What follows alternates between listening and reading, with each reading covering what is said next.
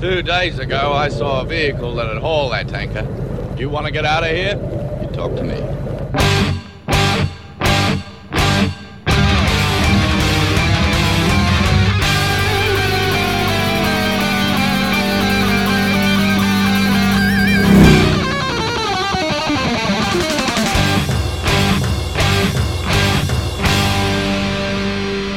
Welcome to the Mad Max Minute, where once again we're shown why it's never a good idea to play chicken with a trailer truck in Mad Max 2 The Road Warrior, 1 minute at a time. I'm Rick. And I'm Julia. And today we're talking about minute 89, which begins with the Humongous speeding furiously towards the rig, and it ends with the rig and the tanker just wrecked on the side of the road. Our first shot today is Humongous just rocketing along the road with flames shooting from his exhaust pipes, just burning up the road.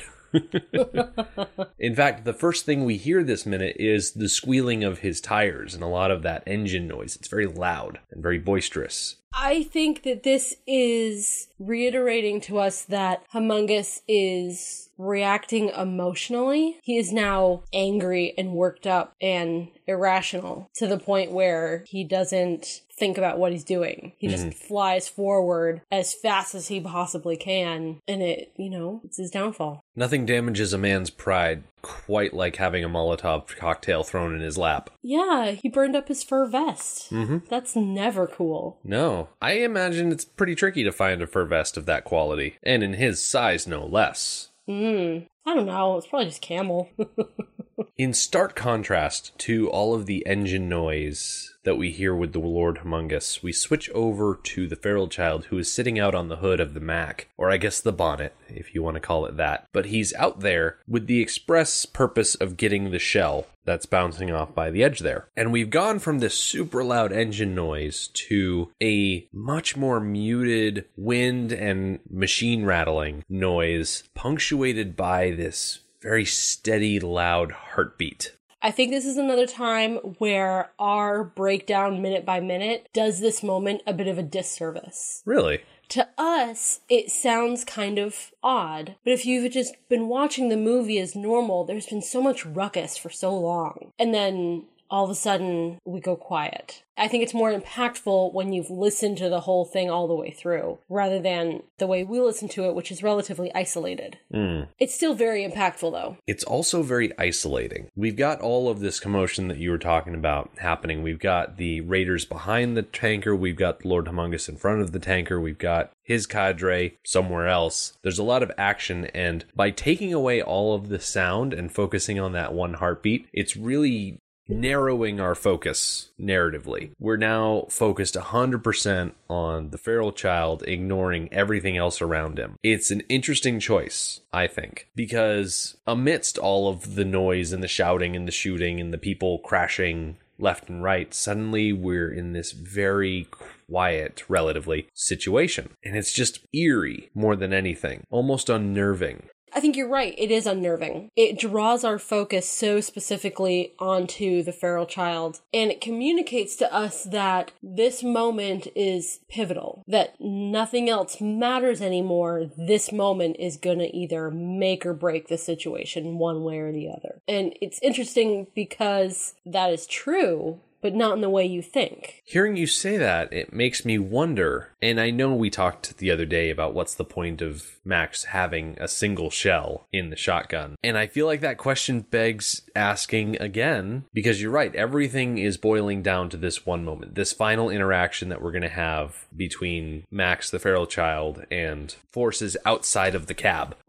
I don't want to show my hand too close. Everybody knows what happens, but, we're getting to it. But what good would that single shotgun shell do at this point? He'd be able to kill one more raider, but after that, they'd be right back in the thick of it. In the grand scheme of things, in Max's plan from behind the wheel, I think he's sending the feral child out because he wants that shotgun shell. He doesn't want to be unarmed. He wants to be able to fight back. And Max isn't planning on ending this minute the way it ends. He's planning on driving back the way he came and forcing his way back through the raiders, and he's just gonna, I think, rinse and repeat until he just manages to take out all the raiders, or he runs out of gas, whichever one comes first.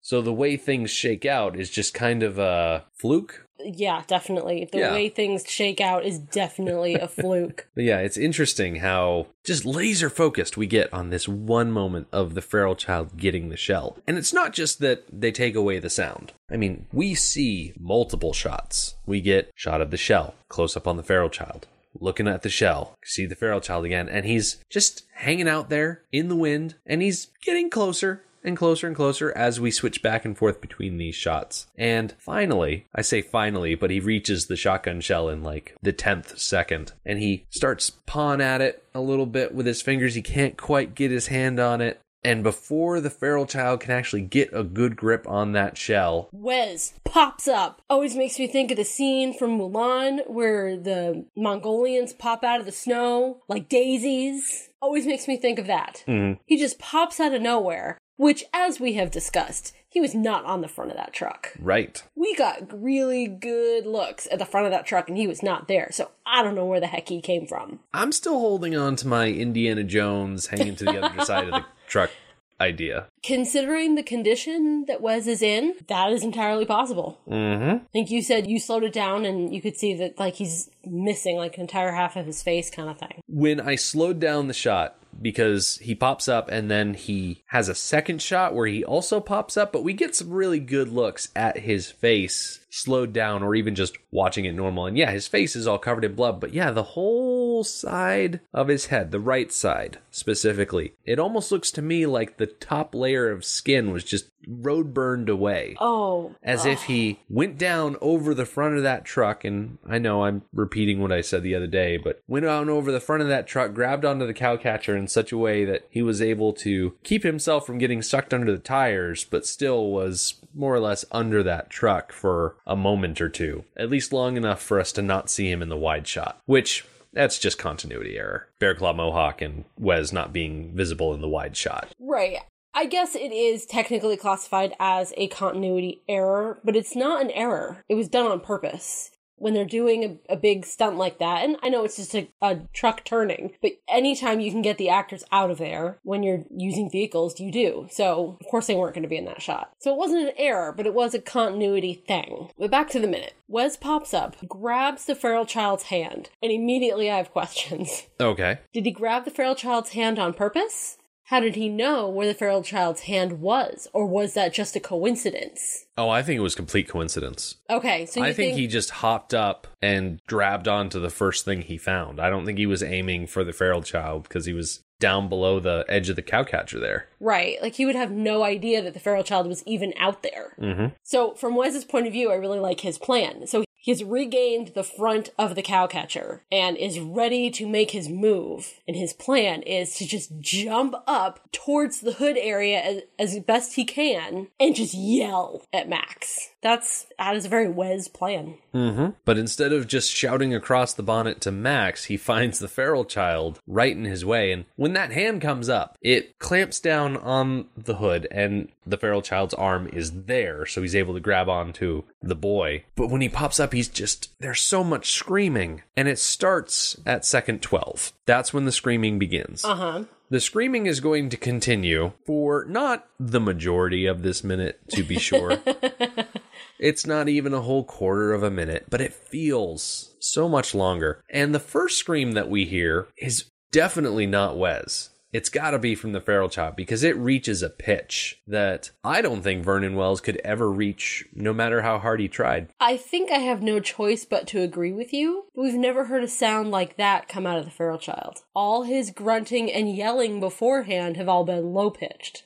It's just not characteristic. Yeah. But, a child screaming is a child screaming. Exactly. My thoughts exactly. Because there's a difference between screaming and yelling. And I made several passes listening to this screaming to kind of see who it was attributed to. And the feral child starts off with that initial scream and then it trails off and it starts to deepen as he trails along. But then he goes in for another scream and it starts back up at that high pitch. Ah, So, okay. typical child behavior, just screaming. I don't know what it is with kids, but they just love to scream. Wow. You would scream too if a bloody, big, scary man popped up in front of you on a speeding truck and grabbed your hand. Oh, I'm not talking about situations like this. I'm talking about you walking by a public park with a playground or a schoolyard or any gathering of 3 or more children. They just love to scream. And, Yeah. oh, it's So they haven't learned to be awful. embarrassed by themselves yet. Oh, it's just, it's so loud and shrill and, it's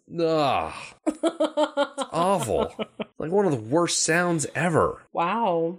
Come on, Rick, tell us how you really feel about kids. Anyway, this screaming, as I mentioned, continues through shots of Wes, shots of the feral child, more shots of Wes. When we go back into the cab, we still hear the screaming. It just permeates everything in the next 12, 13 seconds or so. I think the screaming is very effective. It really communicates to us like how people feel about what is going on right now, like the sense of surprise and fright and all that kind of stuff. I think it goes on a little comically long. Not sure. I do have ideas about the yelling that I'm going to bring up in a few minutes when we get a little further down in the story. Okay. I have some comparisons to draw. Gotcha. I mentioned going back into the cab and continuing to hear the screaming. We're going back into the cab because Max is sitting there behind the wheel of the truck and he sees that Wes has made a reappearance and that Wes is grabbing at the feral child. And so Max, being the kind of guy that he is, he wants to make sure that he can grab a hold of the feral child and keep him from being, I'm guessing, thrown from the truck by Wes. Oh, yeah. And given the first opportunity, Wes would just grab the feral child and just whip him off to one side. Mm-hmm. Yeah. It would actually be very easy. I'm surprised he didn't actually do it. Max is, of course, being held back by Bear Claw Mohawk's gauntlet, which is embedded in his shoulder, and he does a maneuver where he tries to reach forward. He's held back by the gauntlet. He slips around it somehow, and by slipping around it, it gashes up his shoulder, but he's finally free of it. Yes. I like that they showed this moment. For the last few minutes, as Max has been pinned by the bear claw, it hasn't always been clear that this is like a serious problem. Mm-hmm. So seeing those gashes in his shoulder as he rips it away, yeah, he really was quite literally pinned to the back of the cab by that gauntlet. And it was a big problem. And what's the condition of Bear Claw right now? You know, I was wondering the same thing, because he seemed to go limp. Mm-hmm. After the portion where the feral child was beating on his hand with the shotgun, Yes. as he was hanging off that back window. And it's not the first time in this scene that Bear Claw has just disappeared for a moment. Yeah. And just, yeah, gone limp. I wonder, maybe we missed something. Maybe the feral child swung the shotgun and hit Bear Claw Mohawk in the face, and since he wasn't wearing a mask or anything like that, it Knocked him out. It doesn't seem likely, but it does seem the only reasonable explanation. Right. It does seem like Bear Claw's only active in the scene when they particularly need him to be. Yeah. Otherwise, he's just a body.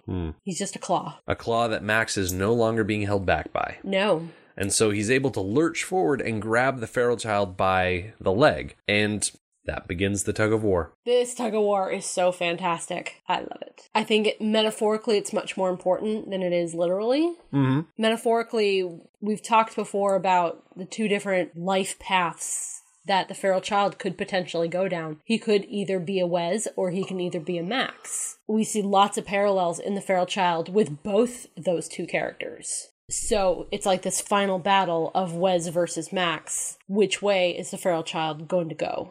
And that's where I want to bring in the yelling again. When Wes and the feral child were just yelling in each other's faces, feral child was mimicking Wes, was metaphorically going down that Wes path instead of all the time that he has spent in the cab with Max going down the Max path. So he's being pulled in both directions. Mm-hmm. And by the end of this little tug of war, Max wins. And that's cutting to the end of the movie.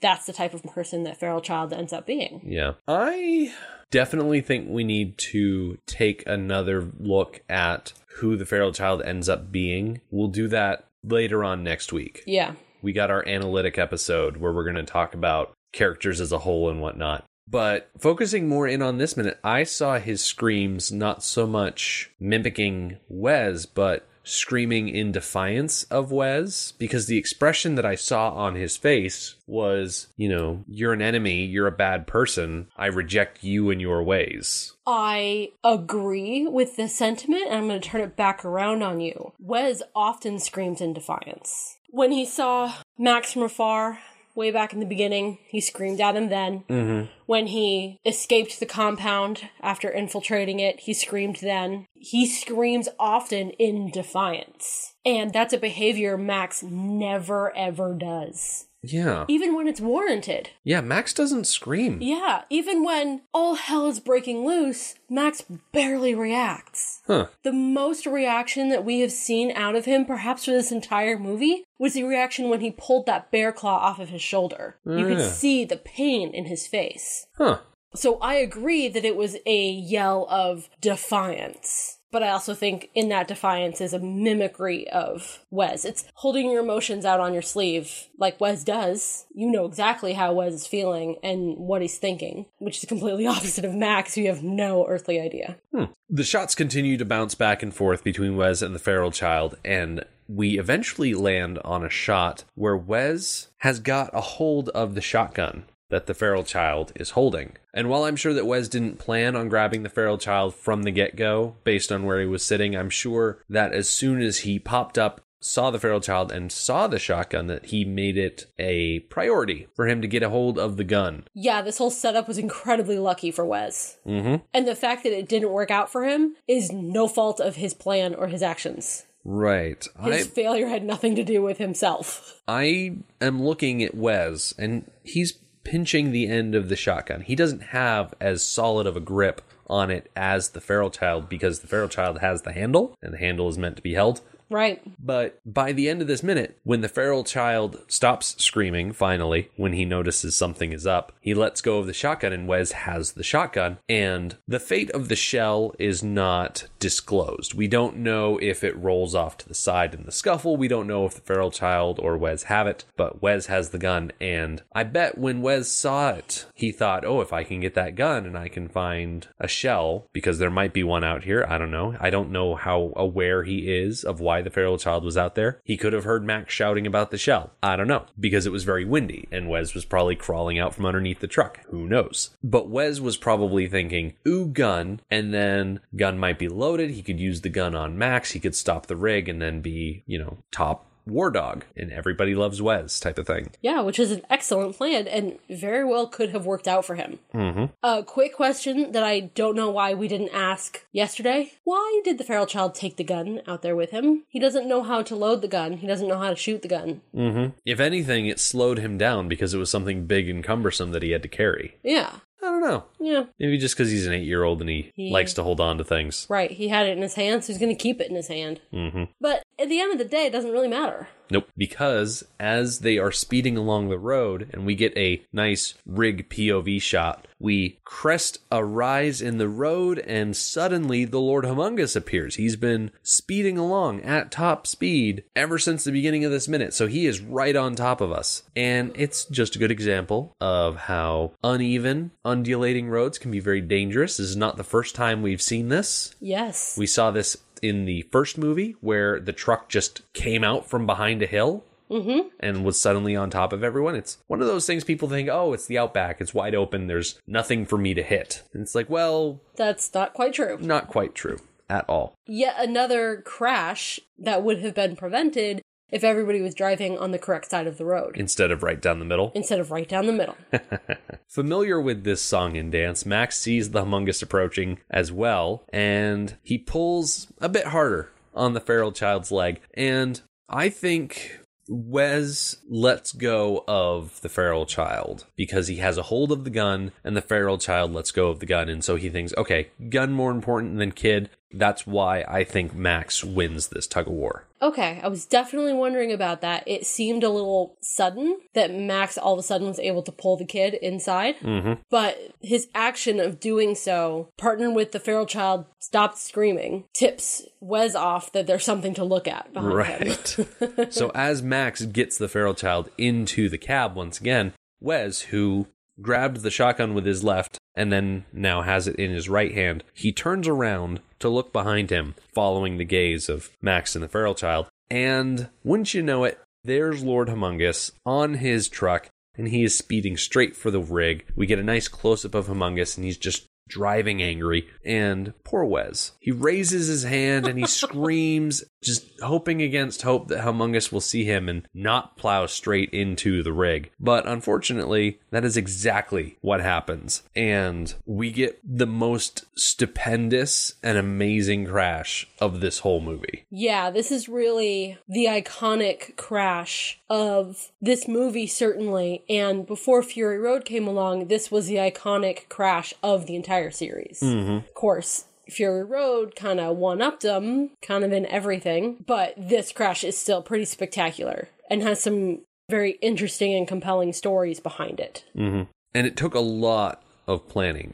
This type of stunt is extremely dangerous just because of the size of vehicle involved. Because you've had vehicles crash into each other before. They ran over a motorcycle with just some guy's truck in the last movie, and they didn't even use a professional driver, I don't think. I think they just had the guy who owned the truck drive over the motorcycle, and that's it. But here... Still can't believe that he let them do that.